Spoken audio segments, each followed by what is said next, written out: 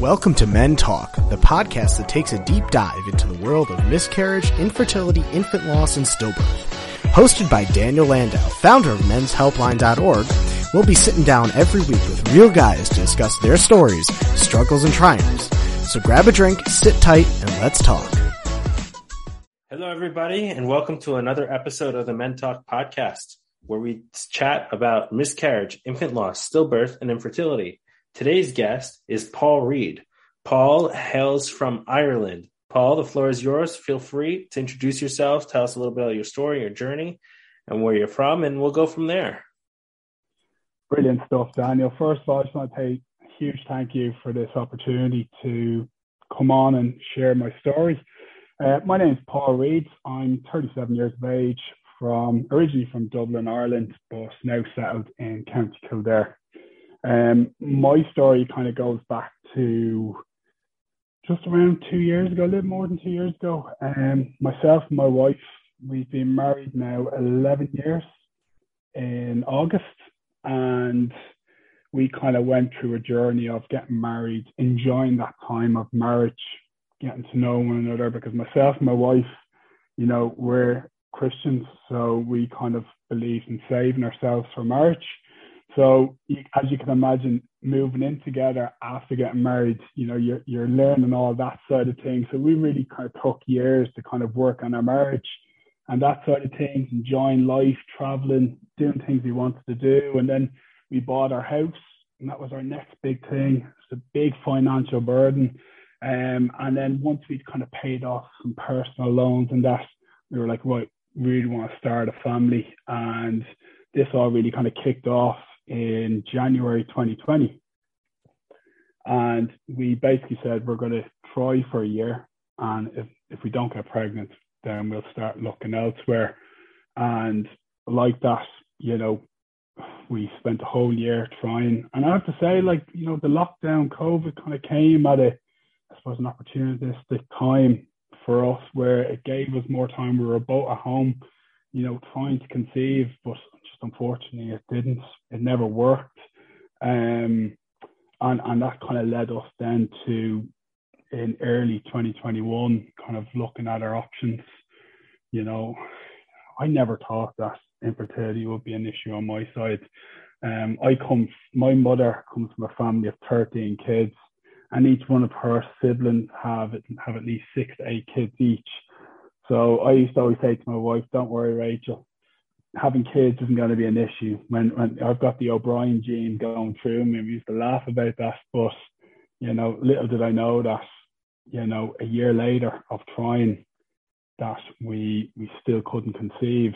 And that kind of led us then to looking at down the route of IVF. Wow. So what was that IVF route for you? I mean, obviously you tried to conceive for a year, and I'm sure growing up and having 13 siblings, did that put any pressure on you? Like, do you want to have a large family? What was the journey like, you know, now that you're starting the IVF process and having so many siblings? What effect did that have on you? Well, when I say many siblings, I mean my mother comes from a family. She had 13 siblings. So I always thought, like, I have about 90 odd cousins on my mother's side. So I always thought, look, shouldn't be an issue, it's a joke. But in reality, it kind of hit hard because, you know, my wife, she's really healthy, and she had her AMH levels checked about 5 years ago, and they were high. So for us, it was basically me checking into an IVF clinic to do a semen analysis, which I have to say, like, it's probably one of the most uncomfortable things I've had to do. Like, and then a couple of days later, when we got the results back, and basically I was diagnosed with severe oats. So not only was my numbers terrible, I think there was like 1 million. I had zero motility, zero morphology, and it was such a kick, because you're thinking, basically what it spelled out for us was that we're never going to be able to conceive naturally. and that there's going to be a very large financial burden, put on our doorstep that we're going to have to deal with that may or may not give us a child at the end of it. So from there, then I went to the fertility consultant, and he basically gave me a list of things I need to do, like taking loads of vitamins, cut out on lots of stuff that I was eating and drinking, and exercising a lot more. And in the space of 3 months, I got my numbers from like 1 million up to 9.5 million, and I got my motility up a slight bit. But the fertility specialist was like, it's still not going to be possible to conceive naturally. So we were kind of left with the option of we have to go down the IVF ICSI route. So that kind of, we came to that conclusion. We realised, look, we're going to have to spend this money. We both, more than anything, want to be parents. It's always really hard for me when I go visit my nieces and nephews, who I absolutely adore, and I absolutely love spending time with them. But you get that real sense of, I want this connection with my own sibling.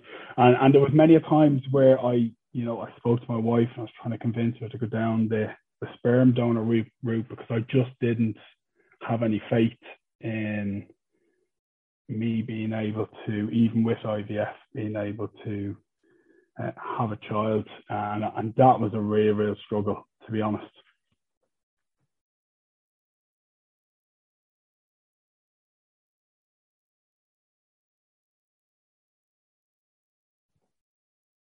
Sorry, I lost the connection for a second. That sounds like a real struggle. What was it like as far as giving that that semen analysis? How did you mentally prepare for that? And then when you got the results, were you just in shock, trying to see how do I deal with this? I mean, I know the doctor said, exercise, diet, change somewhat of your lifestyle, but what was that process like? Yeah, like you said, it's a real roller coaster because there was a part of me that never kind of perceived the idea, of me being an issue. And I just never actually allowed myself to kind of get there.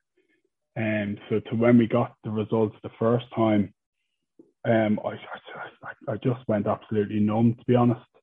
I went completely inwards. I have to say, like, my wife, Rachel, was absolutely incredible because she kept the kind of positive mindset that, look, Paul, it's not a case that there's nothing there. If that was the case, then, it'd be a much bigger concern. We can improve this. And that really helped. And like, she was so instrumental in kind of get me the vitamins, going on a new eating plan, cutting out coffee and those things. To then getting to 3 months later when I did another semen analysis, and then I remember the email come in. I remember exactly where I was sitting, and I remember just being like, I don't really want to open this up because I'm terrified of the reality of what I'm gonna view. However, when I opened it up and I saw that, my numbers had gone from 1 million to 9.5 million, and that they did an additional test where they can find basically which sperm is actually alive. And so then the reality of actually, we've got a couple of 100,000 to kind of work with, where they can then try and select the ones that have the best morphology.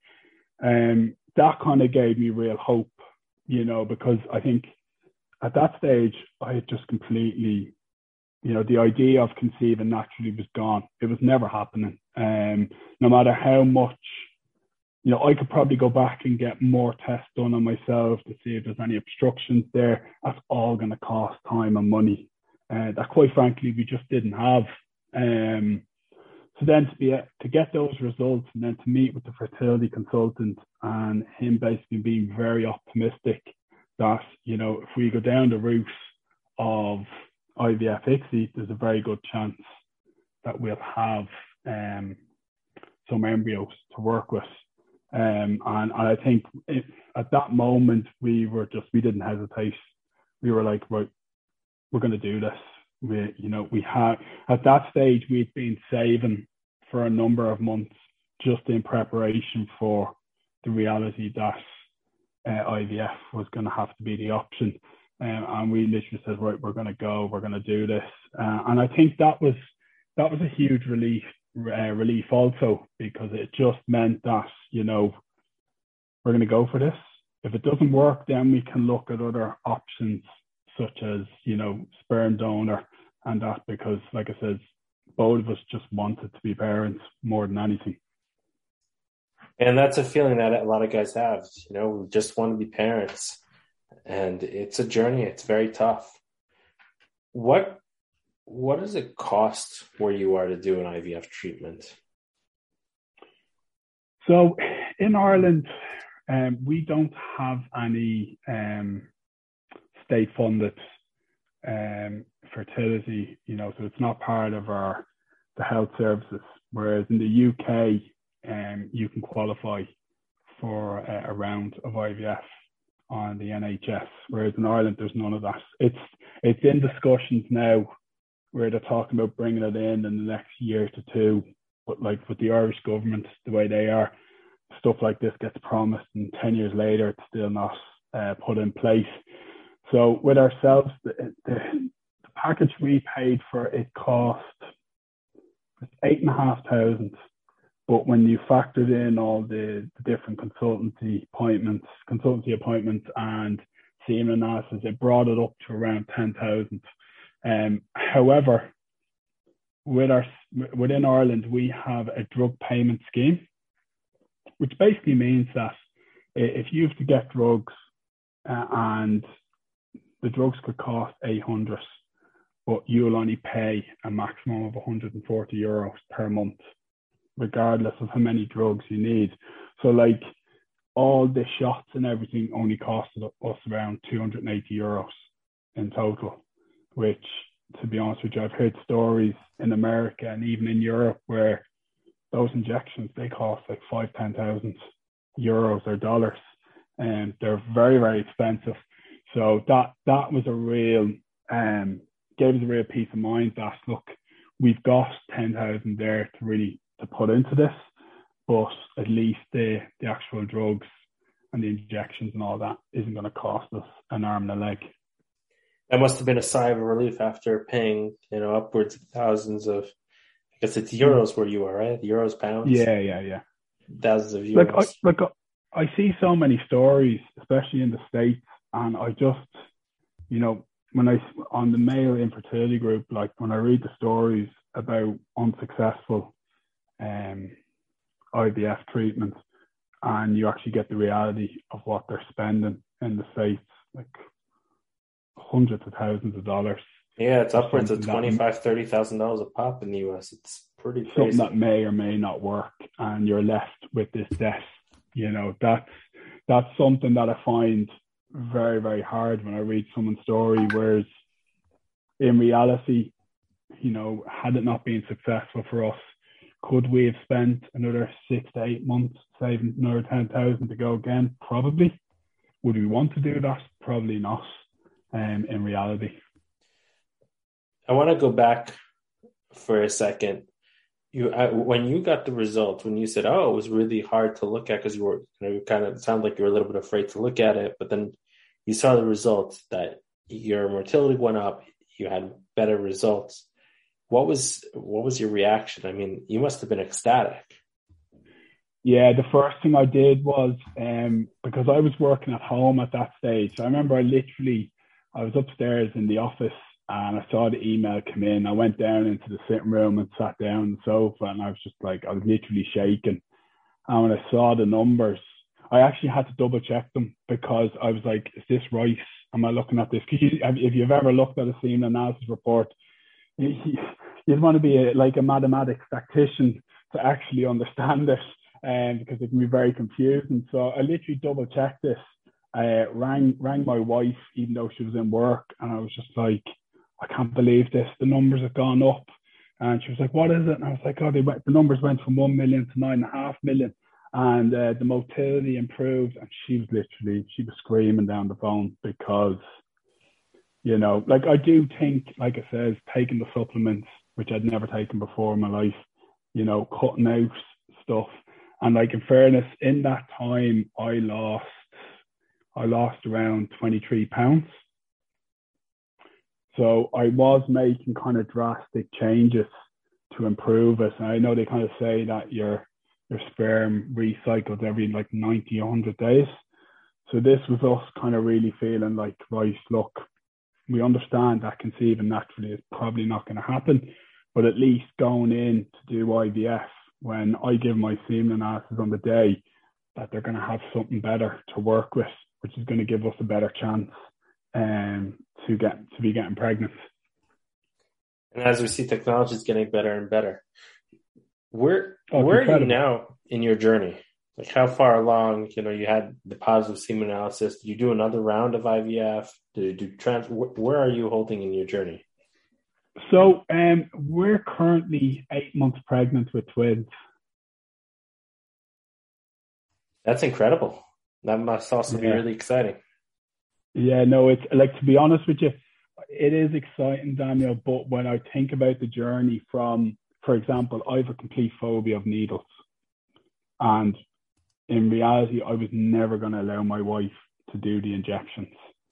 So, I did the injections for her every day, twice a day. And, we have some funny stories with that, where when the first day of doing injections, the pen jammed and it didn't administer the full amount. So then I took the needle out, jabbed her again, trying to get the rest of it out. It wouldn't get out. We were then freaking out. Went straight to the pharmacy saying, what's wrong with the pen? He goes, oh, the pen's not working. Says, tomorrow when you're doing it, just do an extra amount, an extra dosage. To when we were doing our trigger shot, which is such a crucial shot. And I opened up the box and there was no needle in it. So That's crazy. I then went running around the town into pharmacies trying to find which needle do I need to screw onto the cap. And literally, I'm not going to lie to you, this was 5:30 in the afternoon, and all chemists in Ireland generally close about 5:30, 6 o'clock. And we had to do our trigger shots. And one pharmacy was able to give us one, and I was like, you're an absolute lifesaver. Wow. So we did that. My wife, we went in for the retrieval. They got 24 eggs, which was incredible. My wife's 35, and I was just blown away by the amount of eggs, and she was an unbelievable trooper in the whole process. To then obviously, a day later, then getting the phone call to be told that 16 fertilized. And at that stage, I just broke down in tears. Like, I think the whole process just came in on me in that moment to realize that my sperm wasn't completely useless.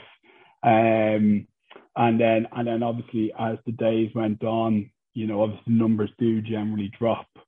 But on day 5, we were left with 9 embryos. And 4 of them were graded AA.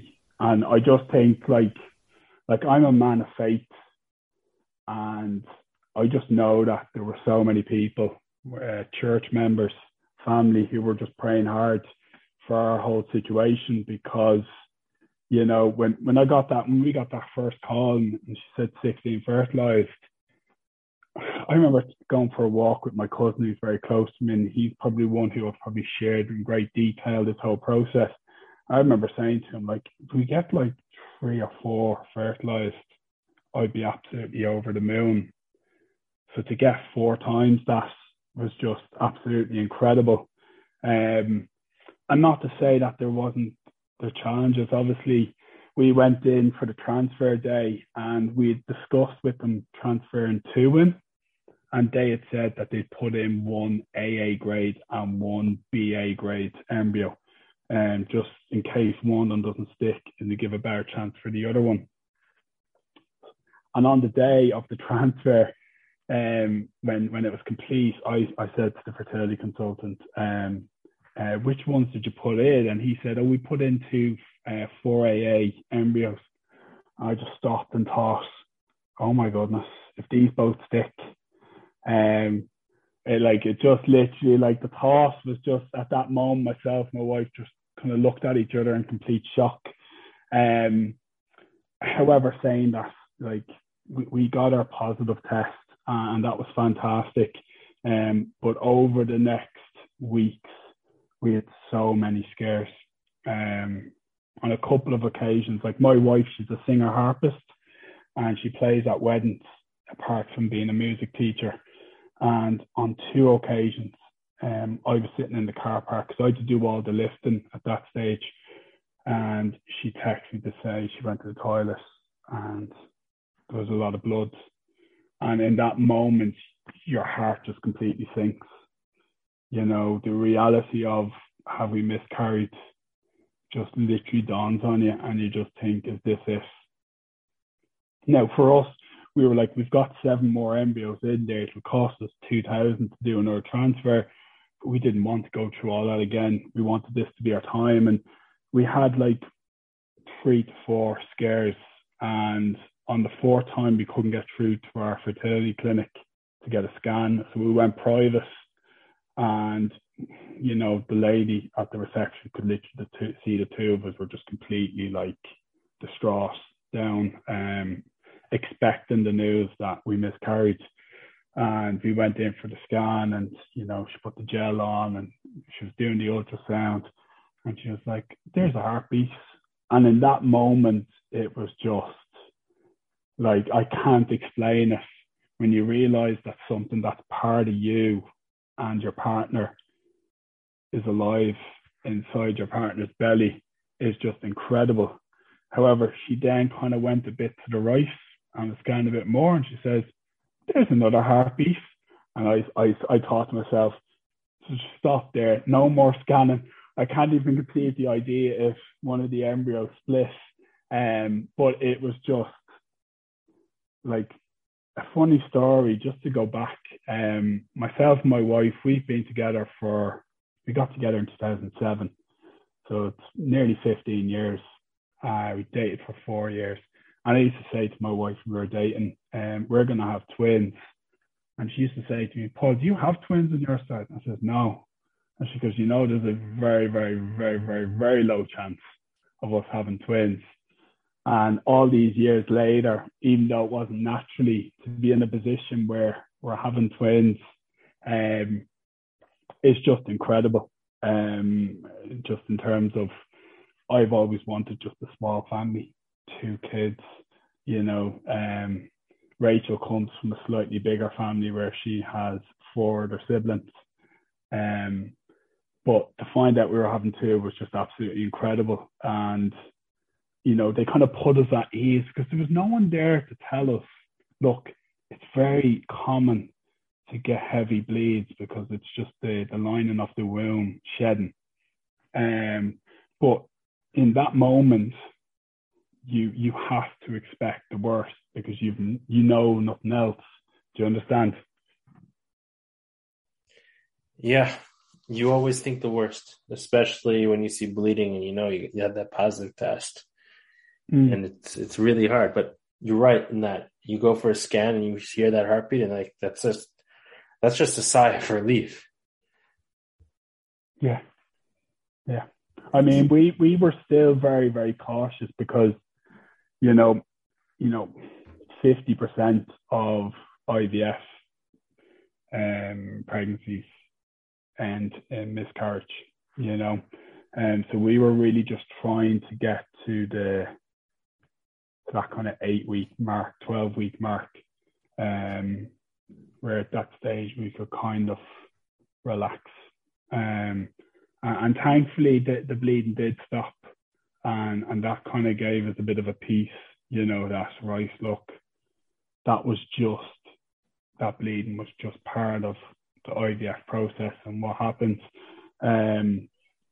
So to be where we are now, where my wife should be 34 4 weeks this Saturday, and we're trying to get the house all ready, because once the kids come, it's going to be impossible to get anything done in the house. Like, literally, it's going to be,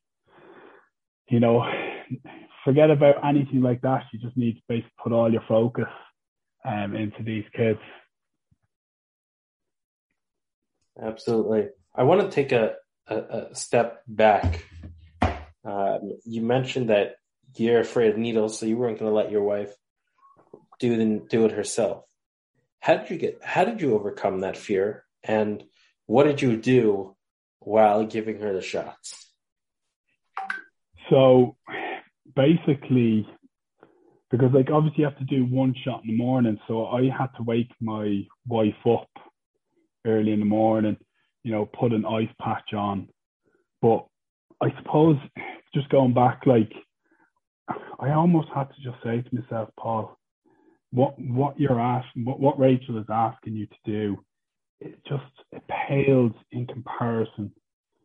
And in hindsight, when I think back to what she's gone through in terms of the retrieval and everything, which is very, very difficult on a woman, and all she has to take the injections, it was something so small. But I have to be honest, after maybe the second time, it became so just like clockwork. She'd sit there, I'd put an ice pack on her stomach, I'd make her like a cup of chamomile tea to kind of help her calm down. And then I just basically just prick it into the skin. And I noticed, I think my more phobia kind of more related to needles going into veins, not needles going into fat.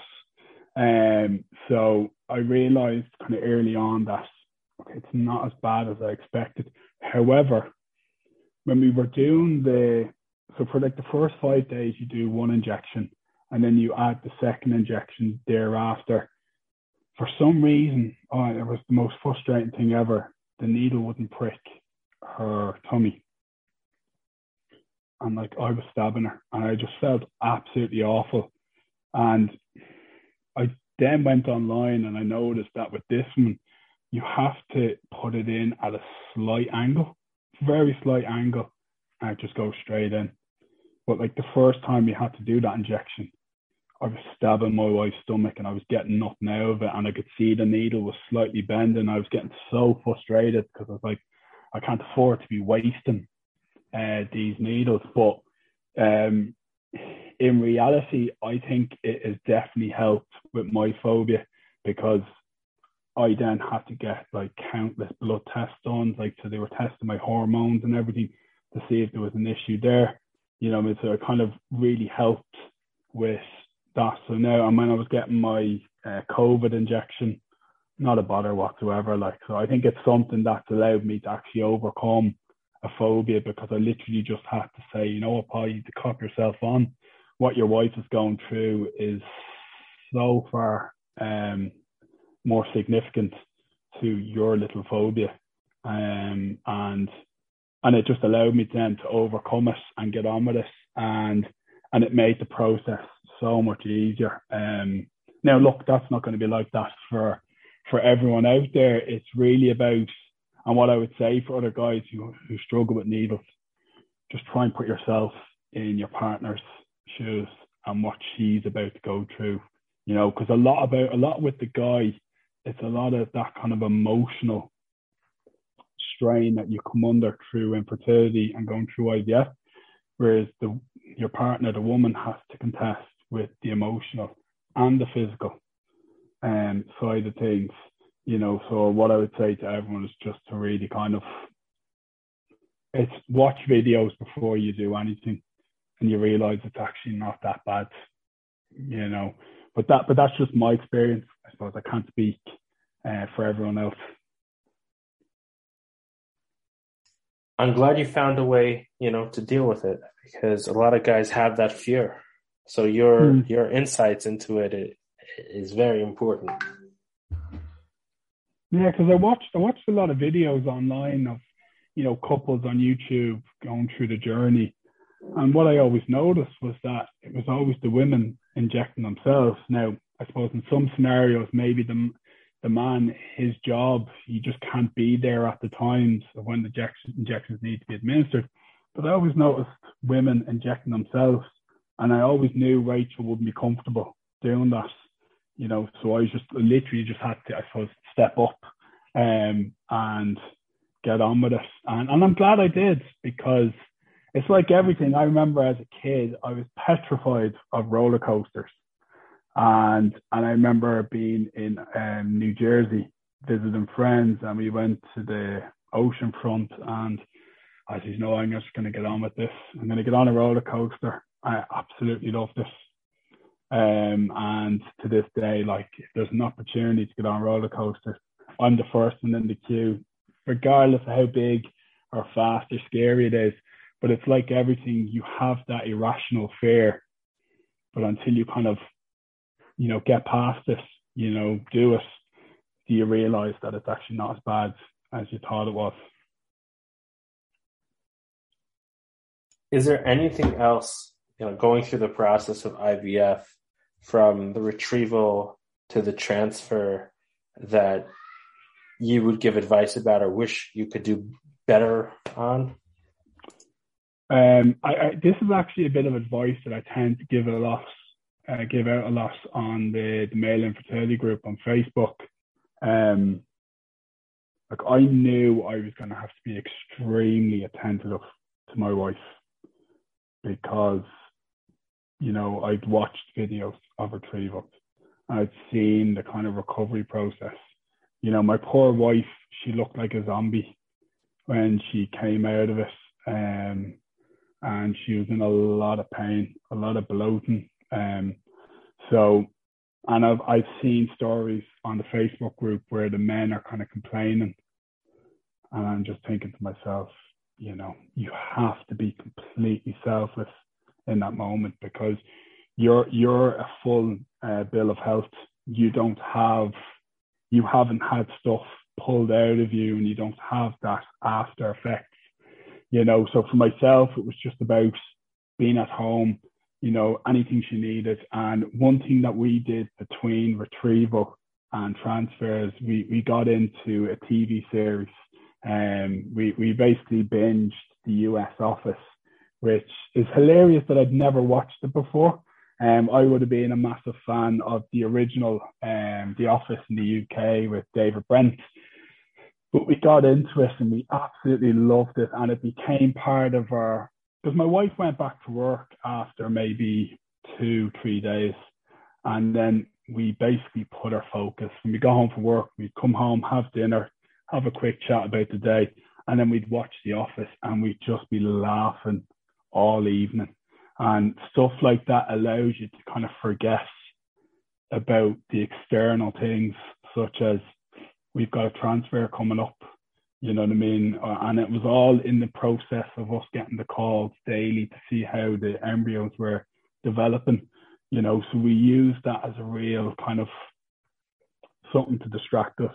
And that's something I always say to people: get into a TV series. Make sure there's about like 6, 7, 8 series, so you've literally just got something that you can binge, that can take your focus away. And as well as that, like I said, going for walks in the evening. It's something that we always like doing. We haven't been able to do much of this because obviously my wife's heavily pregnant. Her feet and her legs are swollen. But what I would say, just in terms of as a man, try, even though, I have a very stressful job, I mean, I come home, I'm really tired. It's about being able to, just as it says, fully understand what your partner's going through, what she's about to go through, and try to be very, very sacrificial to their needs, what they want. Because like I said, at the end of the day, it's going to make the process for your partner so much better, so much more relaxing, no stress. And it's something that really, really works for ourselves. What you say is key. Having those outlets, having open communication with your spouse, it makes it so much easier through the process, especially in the time in the 2-week wait. and the 5 days, like having that outlet is so, so key. And it sounds like you have a really great wife, because a lot of couples struggle through the process and don't have that open communication. So I give all the hats off to you for being able to do that. Well, like I said, I suppose we're in kind of a fortunate situation. Sorry, like a lot of couples I see going through infertility, like they may only know each other a couple of years. You know, they may only be married a year or so. You know, so you're trying to contend with that, as well as being newly married and all that adaptation that you need to go through. Whereas with ourselves, I've known Rachel since, you know, I've known her since I met her in 2002. So I've known her 20 years. And, you know, we're absolutely best friends. So we kind of have that benefit of, you know, having a strong marriage. No, I'm not saying it's a perfect marriage. And I would say my wife is probably a little bit more perfect than I am. But we, you know, we're a very good match. And I definitely think that's needed. A good, strong foundation is needed before you even consider going through something like IVF, because, like, I will say it is extremely testing, even on a marriage, you know, because there was so many times where I just felt completely useless, because here was my beautiful wife who is completely healthy, has a really good AMH level, and was able to produce 24 eggs at the age of 35. And here's me not keeping up my end of the bargain. And the only thing I would say, like, I wish there was someone who had have said to me, you know, 10, 15 years ago that, you know, Paul, like, your health is extremely important. When it, like, you know, because I just had this misconception that I'm a man, you know what I mean? There shouldn't be an issue getting pregnant. If there's going to be an issue, it's going to be on her side, not mine. Whereas in reality, more times than not, the issue is on the man's side. And like, I often think, like, about my son, you know what I mean, in, you know, 20 years time. Because the other thing to let you know is we did our gender reveal and we're having a boy and a girl, which was absolutely our perfect scenario. I couldn't have asked for a better scenario than that. But like, my son, when he gets to an age of like 16, 17, 18, like, I'll be having those conversations with him, you know, that, you know, being healthy and eating well are extremely important, especially, like, you know what I mean, when he finds someone that he wants to settle down with and get married. I don't want him to be at a stage that he waits till he's 36 to do a test on himself to see if all's okay down there. Whereas I would have loved someone to say to me when I was 25, I was nearly 27 when we got married, to say, look, Paul, go get yourself checked out. Just make sure everything's okay, because at least it'll give you the head start that if you do need to make adjustments and improvements, that you can do that. Whereas I was just completely, like, there was no educational piece from anyone to me to say, look, this is actually very critical. Having kids, like, whereas in reality, when I see all my friends from my childhood, from church, they all got married. They all had kids. I actually don't know a single other person who's gone through IVF out of my kind of circle of family and friends. So you don't ever think that this could be something that would happen to me. And I just, in that moment, when I was saying I felt so helpless and useless, I just kind of felt like, why is this happening to me? You know, I just want to be a father more than anything. And my wife wants nothing more than to be a mother and to raise a family, you know. And we kind of took steps to make sure that we had bought a house. We were financially secure before we started this,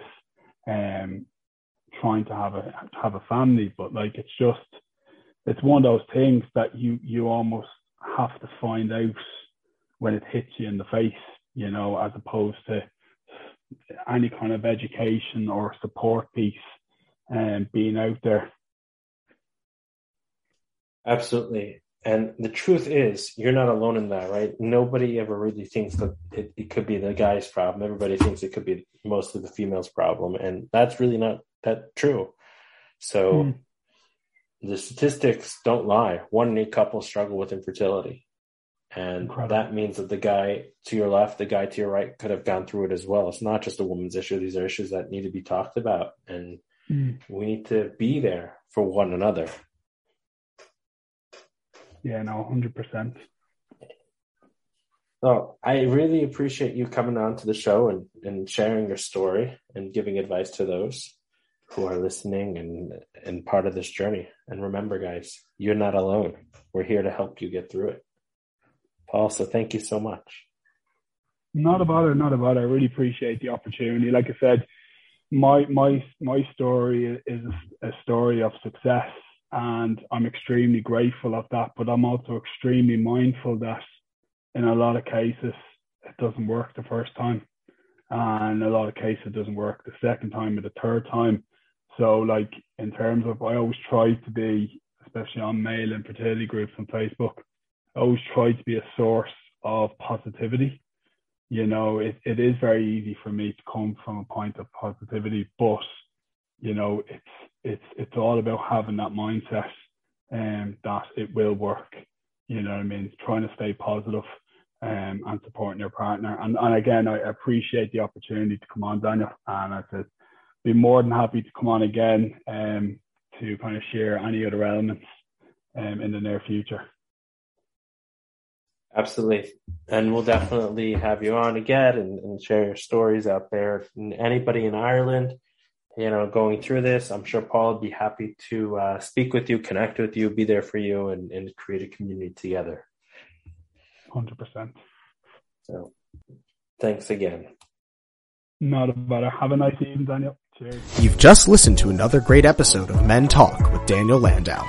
If you've suffered from miscarriage, infertility, stillbirth, or infant loss and want to open up about it, reach out. We'd love to have you on the show. You can also join our Facebook group, or if you'd like to get involved and start a chapter in your neighborhood, visit our website, www.menshelpline.org today. Until next week, stay strong, and remember, you're not alone.